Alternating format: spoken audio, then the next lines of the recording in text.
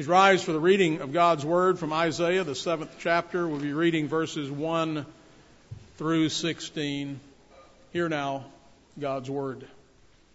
Now it came to pass in the days of Ahaz, the son of Jotham, the son of Uzziah, king of Judah, that Rezin, king of Syria, and Pekah, the son of Remaliah, king of Israel, went up to Jerusalem to make war against it, but could not prevail against it.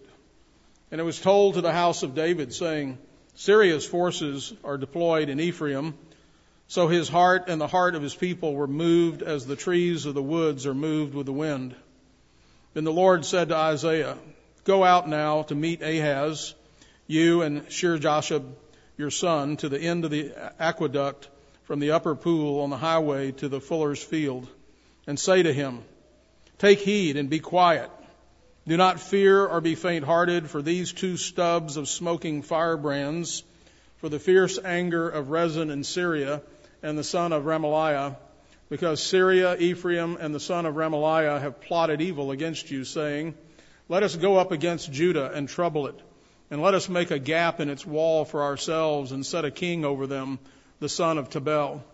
Thus says the Lord God, It shall not stand, nor shall it come to pass. For the head of Syria is Damascus, and the head of Damascus is Rezin. Within 65 years Ephraim will be broken, so that it will not be a people. The head of Ephraim is Samaria, and the head of Samaria is Remaliah's son. If you will not believe, surely you shall not be established. Moreover, the Lord spoke again to Ahaz, saying, Ask a sign for yourself from the Lord your God. Ask it either in the depth or in the height above. But Ahaz said, I will not ask, nor will I test the Lord. Then he said, Hear now, O house of David. It is a small thing for you to weary men, but will you weary my God also? Therefore the Lord himself will give you a sign. Behold, the virgin shall conceive and bear a son, and shall call his name Emmanuel. Curds and honey he shall eat, that he may know to refuse the evil and choose the good. For before the child shall know to refuse the evil and choose the good, the land that you dread will be forsaken by both her kings. And thus far, the reading of God's word. And all God's people said, Amen. Amen. You may be seated. If we were simply reading through the book of Isaiah and we came to this passage, it is highly unlikely that we would immediately recognize that this was an Advent text. Verse 14 is familiar because our New Testament reading from Matthew 1 sheds light on that, but the rest of it is not all that familiar. The nature of prophecy is that it often has an immediate or near fulfillment, and this is referred to as double or dual fulfillment. So there's a first, and then there is then later a second to the prophecy, a first fulfillment and later a second. And that second fulfillment is usually more full and literal. And this helps us to see the unity of Scripture, and it emphasizes God's sovereign control over events. So he speaks a prophecy, and it's going to happen soon, and then it also happens again in a bigger way later. Isaiah and 7 and Matthew 1 are good examples of double fulfillment. So the events of this story take place in about 733 BC. King Ahaz became king at age 20, and he reigned over Judah for 16 years. Remember, Israel is now divided into the two kingdoms, and he's reigning over Judah. He does that for 16 years. He sets up idols and images of foreign gods. He committed abominations by worshiping these gods. He even worshipped the god of Molech, and sacrificed his children. So he had proven himself to be a disobedient and an idolatrous king, and he had led the southern kingdom down the same path. And for this reason, God had passed judgment upon Ahaz and upon Judah. So you got the picture? Ahaz, the evil king, Judah, the people he's ruling over, they've been unfaithful to the Lord, and God has brought judgment. In Isaiah 7, two unlikely allies, Israel, the northern kingdom, and Syria, had joined forces to fend off an attack by the rising power of Assyria, which was rapidly expanding its territory. And Judah had refused to join their alliance and was seeking to have a treaty instead with Assyria. They were putting their money on Assyria winning that contest. Now, the combined armies of Israel and Syria have now, in this story, laid siege to the city of Jerusalem during the reign of Ahaz.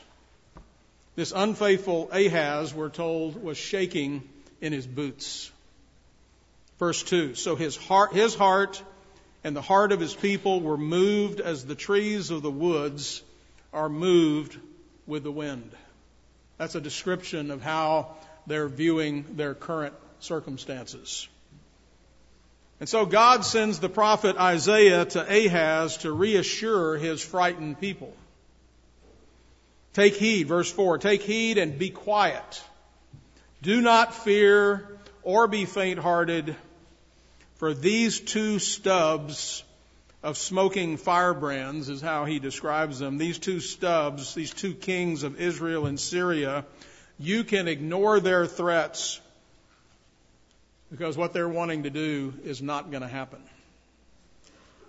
God said in verses 6 and 7, it shall not stand, nor shall it come to pass, for the head of Syria is Damascus, and the head of Damascus is Rezin.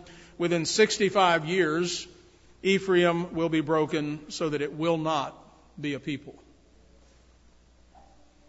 So you see, the question for King Ahaz and for the people of Judah, and really the question for us as well, is in whom will you put your trust in this time of international strife and domestic danger?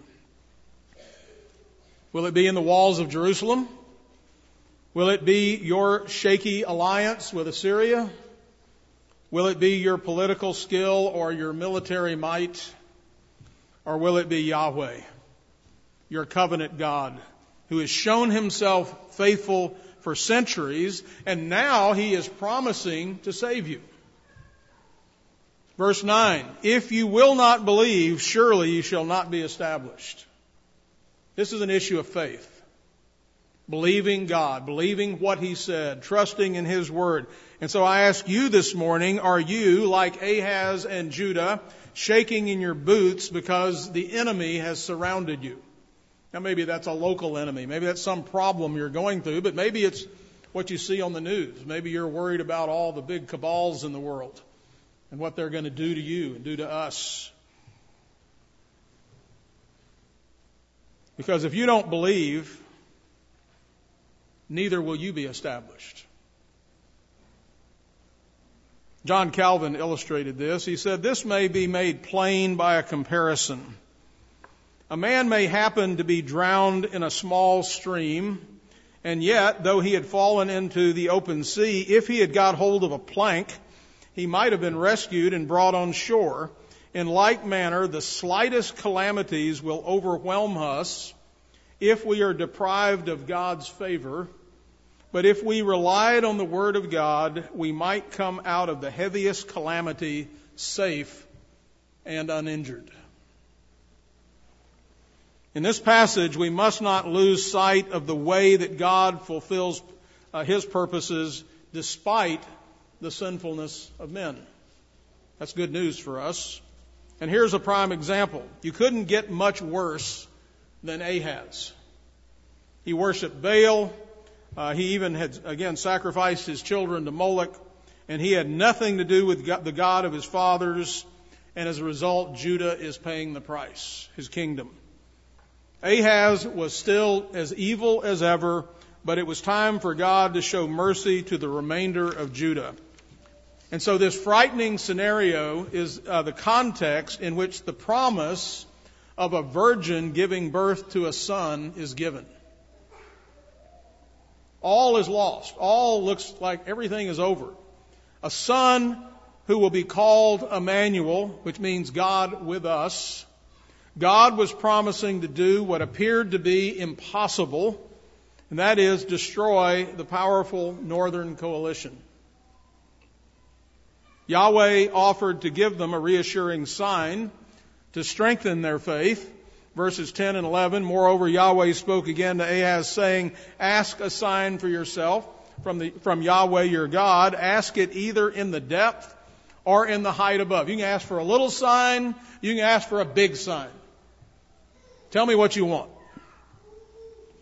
Well, Ahaz didn't believe that God was with him, and so he refused to ask God for a sign, and he excused his unbelief with a little piety. Well, I don't want to put God to the test.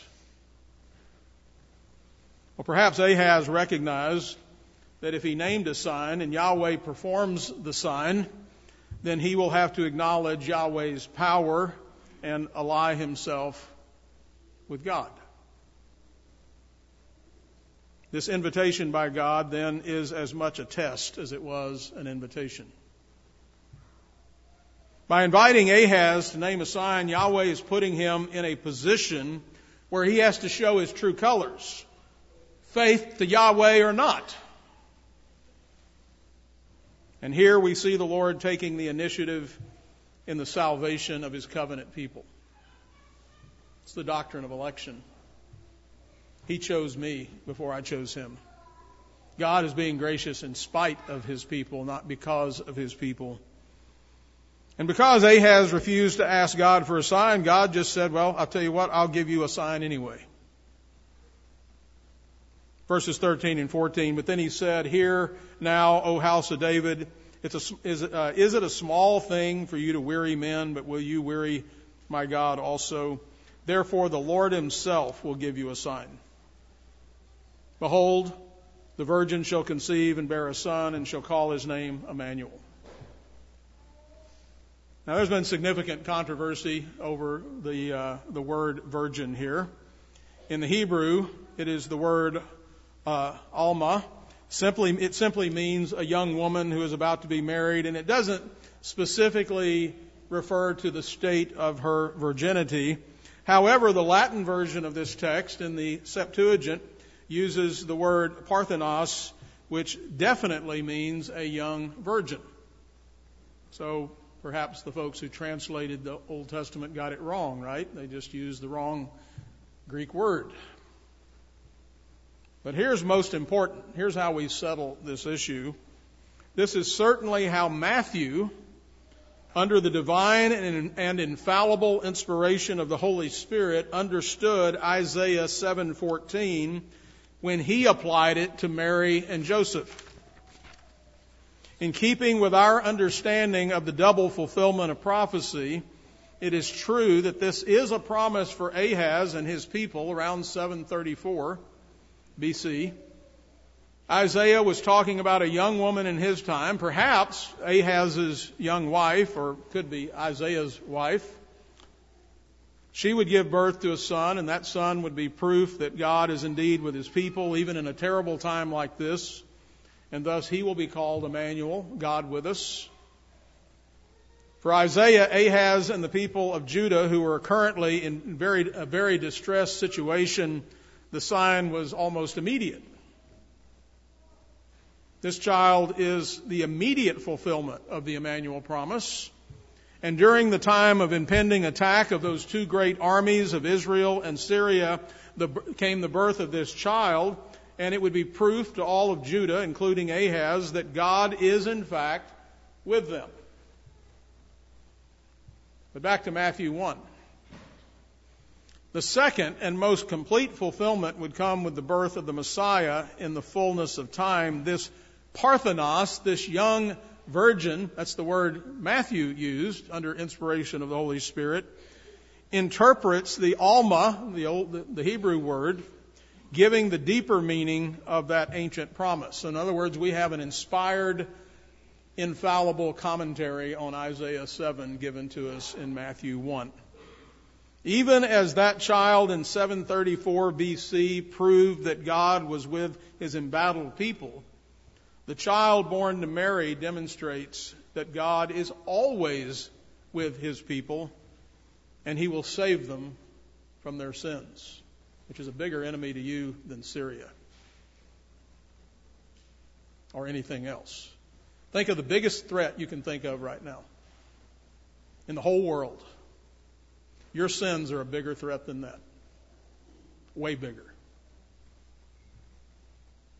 And if they're not dealt with, it won't matter about all the other things.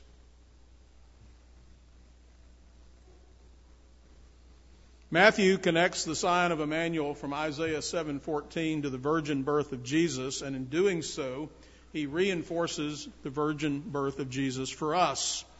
It is in the context of the angel telling Joseph that Mary is carrying a supernaturally conceived child and that she is still a virgin. So Matthew sees the final and greater fulfillment of the Emmanuel prophecy, and he doesn't hesitate to explain it to us.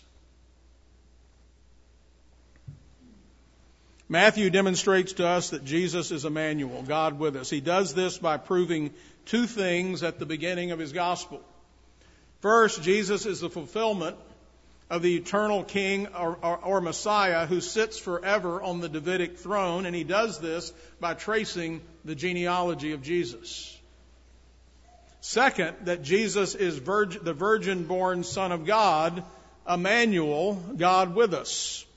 So the rest of our Isaiah's text seems to describe what happened in relation to this child who was born in the days of Ahaz. Verse 16, for before the child shall know to refuse the evil and choose the good, the land that you dread, that's Syria and Israel, will be forsaken by both of her kings. So these verses are telling us that before the child goes on solid food, while he's still eating curds and honey, the Northern Alliance will be laid waste. And that's exactly what happened when this child was somewhere around 2 years old. The two kings are Rezin and Pekah. And as already stated, Ahaz is in dread of them because they have attacked Jerusalem once and they can be expected to do so again. Isaiah is reassuring Ahaz that within the next 13 years, Yahweh will deal with Rezin and Pekah so that they no longer pose a threat. This, in fact, happened. Aram was destroyed 3 years later, and Assyria defeated Israel and sent its people into exile 13 years later. Even at the darkest moment for Jerusalem, God is still with the nation, and he has a plan to save them out of a disaster so great that it would effectively have ended the line of David. But that couldn't happen, right?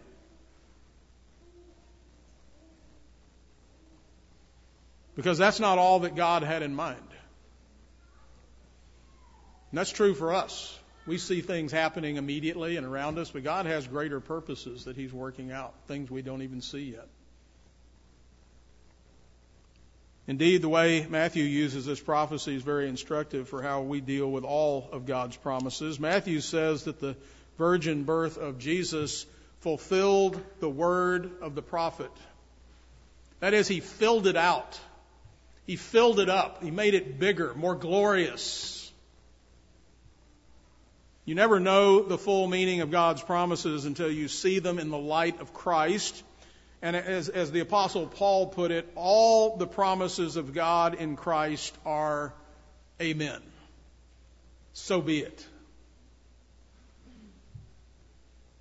While Ahaz and Isaiah couldn't see Christ in the original promise, God had a bigger purpose in mind, and he was always pointing ahead to the grand fulfillment in Christ. In a time of great fear, God gave his Old Testament people a simple sign to assure them that their God was with them, even though Jerusalem was surrounded and their enemies seemed to be invincible.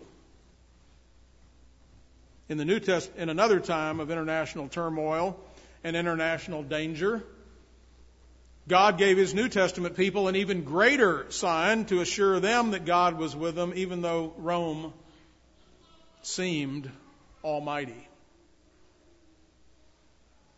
We know how that story ends, right?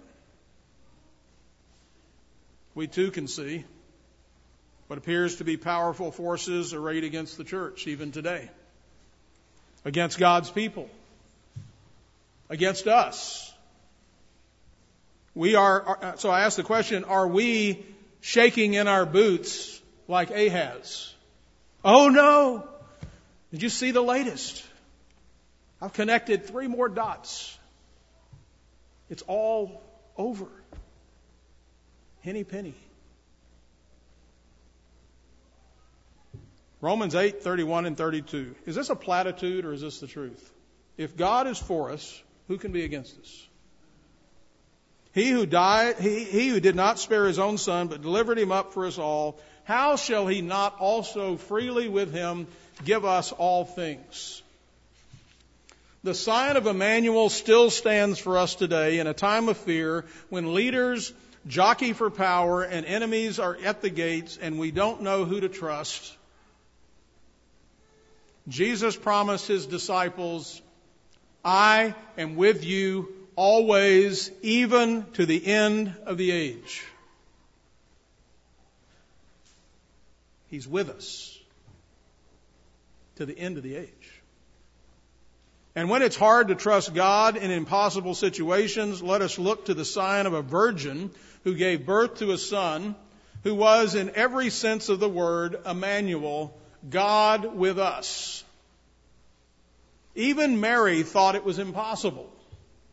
We read in Luke chapter 1, 34 through 38, Then Mary said to the angel, How can this be, since I do not know a man? And the angel answered and said to her, The Holy Spirit will come upon you, and the power of the highest will overshadow you. Therefore also that Holy One who is to be born will be called the Son of God. Now indeed Elizabeth, your relative, has also conceived a son in her old age. And this is now the 6th month for her who was called barren. For with God nothing is impossible.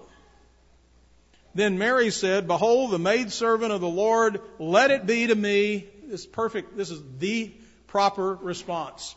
She said, let it be to me according to your word. And the angel departed from her. That was it. That's all we needed to hear. During Advent, we recall God's ancient promises and the fulfillment of those promises. And unlike the first Emmanuel child that was born in the days of Ahaz, a child who lived and died, we have the true Emmanuel who lives and reigns forever. He is always with us. During Advent, we're used to hearing about the sign of Emmanuel and that the virgin will conceive a child, but it is clear that Matthew intended his readers to remember the context of Isaiah 7:14 when he quoted it as a fulfillment of the birth of Jesus in Bethlehem.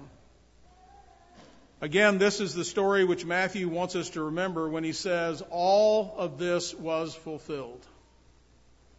A time when God's people were surrounded by enemies, a time when there seemed to be no way out. He is recalling the time again when Judah was unfaithful and not looking to God for protection, and yet God was still with them and would protect them because of his promise to David. Advent is the time when we remember the promises of God, especially the promise that he is with us. And if he is with us, not one can stand against us. This week, or just a couple of days ago, I read an article, an essay posted by Pastor Douglas Wilson. And while he wasn't specifically talking about this text or even necessarily Advent, a portion of this that I want to read to you seems a great ending for this sermon. I think it speaks to this victory that we have by having God with us. He says, the white rich ruled Narnia for 100 years, always winter and never Christmas. She had a lot of power and everything seemed hopeless, beyond hopeless. Fighting her was futile. The way it was yesterday will have to be the way it will necessarily be tomorrow. Everything is grim and dark and gray and stripped, fading off into bleak in every direction, and that means we might as well give up. Right? Not a bit of it. It actually means that God is not a lousy author. He loves to write nail biters, and his nail biters are always better than the ones we write. When we write a cliffhanger, this makes the reader stay up late, frantically flipping pages and perhaps even peeking at the last pages to see if everybody is still alive. But when God writes one, the readers go through that experience, whoever they are. And the characters, that would be us, experience the same thing. Are we even going to make it? Or as Chesterton once said, the one taste of paradise on earth is to fight in a losing cause and then not lose. And here is Chesterton another time. When you ask yourself what kind of world your grandchildren are going to grow up in, the answer is they're going to grow up in the same kind of world that you did. The world is fallen and broken. And there are dangers and there are dragons to fight, but every detail of every battle is written by the finger of God.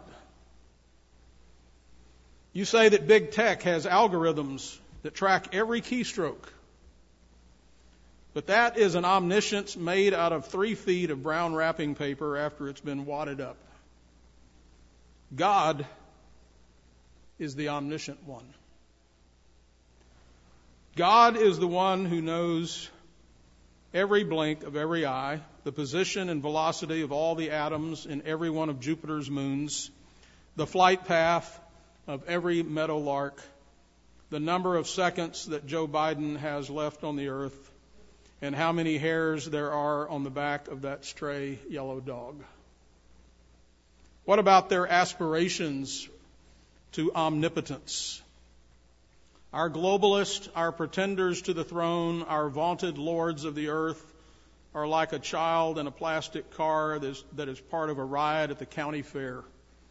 The steering wheel is there, and the child gets to turn it this way and that, and can feel very grown up and self-important. But the car still rides on the rails appointed.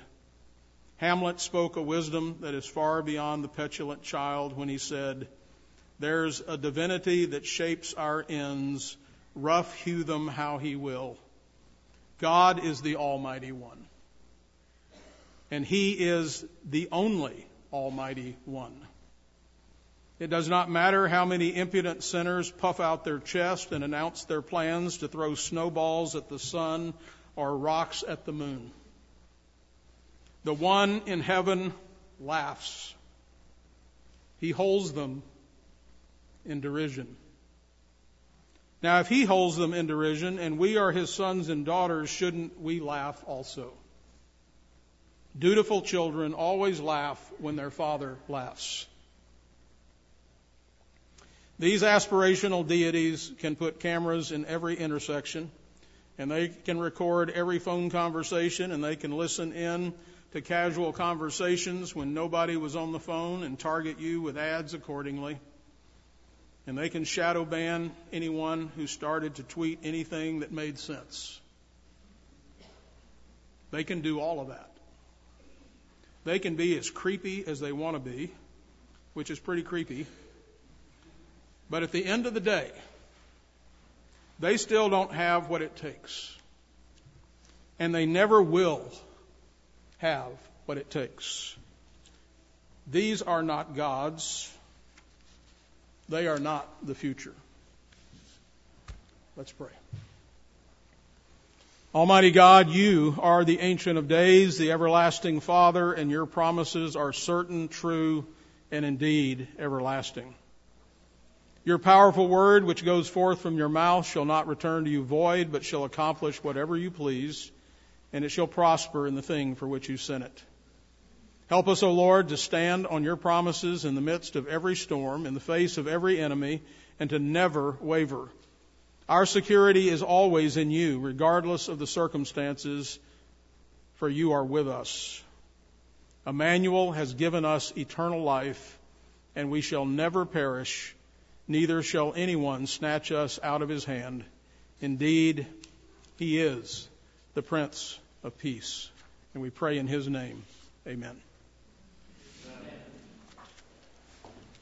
I'm going to read a passage from Revelation chapter 12, verses 1 through 5, as we prepare to come to the table, and tying this in with what we've just spoken about from Isaiah 7. Now a great sign appeared in heaven, a woman clothed with the sun, with the moon under her feet, and on her head a garland of 12 stars. Then being with child, she cried out in labor and in pain to give birth. And another sign appeared in heaven. Behold, a great fiery red dragon having 7 heads and 10 horns and 7 diadems on his heads. His tail drew 1/3 of the stars of heaven and threw them to the earth. And the dragon stood before the woman who was ready to give birth, to devour her child as soon as it was born. She bore a male child who was to rule all nations with a rod of iron, and her child was caught up to God and his throne. So the woman here represents the faithful remnant of Israel who was to give birth to the Christ, but who did so in travail and pain. John sees a fiery red dragon who is identified in verse 9, which we didn't read, but verse 9 says, "So the great dragon was cast out, that serpent of old called the devil and Satan, who deceives the whole world. He was cast to the earth, and his angels were cast out with him." And so this dragon had the combined characteristics of all the beasts in Daniel's vision, showing how each pagan empire was simply Satan in a new guise. This was no less true of Satan's Roman period, during which he sought to devour the young Christ through the agency of Herod the Great. Satan had drawn 1/3 of the angels into his rebellion against God, dragging him down to the earth with him. His intent was to kill Christ as soon as he was born, but the attempt, of course, was unsuccessful. In this passage, the narrative jumps from Christ's birth to his ascension. The fact that this child is Christ is confirmed by the fact that the child was destined to rule all the nations with a rod of iron, a reference to Psalm 2. Did you get that? Advent points us to the very child who was promised by God through the prophet Isaiah, Emmanuel, God with us, and he has been with us ever since. For he himself, Hebrews 13, 5-6, for he himself has said, that is Jesus, "I will never leave you or forsake you." So we may boldly say, "The Lord is my helper. I will not fear. What can man do to me?" Amen. Our God and Father, we thank you for the gift of your Son, our Lord Jesus Christ, who gave himself for us. Thank you for speaking so clear and loud and for revealing yourself to us. Indeed, you are faithful, though we are not. You spoke to us in our weakness, and now the joy of the Lord is our strength, for we now rely upon your great power. We are comforted by the fact that there are no promises made by you that will not be performed. For the Lord of hosts has purposed, and who will annul it? His hand is stretched out, and who will turn it back? Your word is unalterable, your promises are sure, and your power is invincible. In this truth we find our hope, our assurance, and our strength. You promised us a Savior, and that Savior came. By your purpose and power you sent your Son into the world. At the right time Christ died for the ungodly. By your power you made us. By your power you redeemed us and gave us new hearts. And by your power you shall raise us from the dead, where we will see our Lord in all his majestic glory and live and reign with him forever. Bless now this Lord's day for rest and fellowship and delight. Bless our meal and our conversation. And we thank you for being with us. In Jesus' name we pray. Amen. Sing to the Lord, all the earth. Proclaim the good news of his salvation from day to day. Declare his glory among the nations, his wonders among all the peoples. Amen.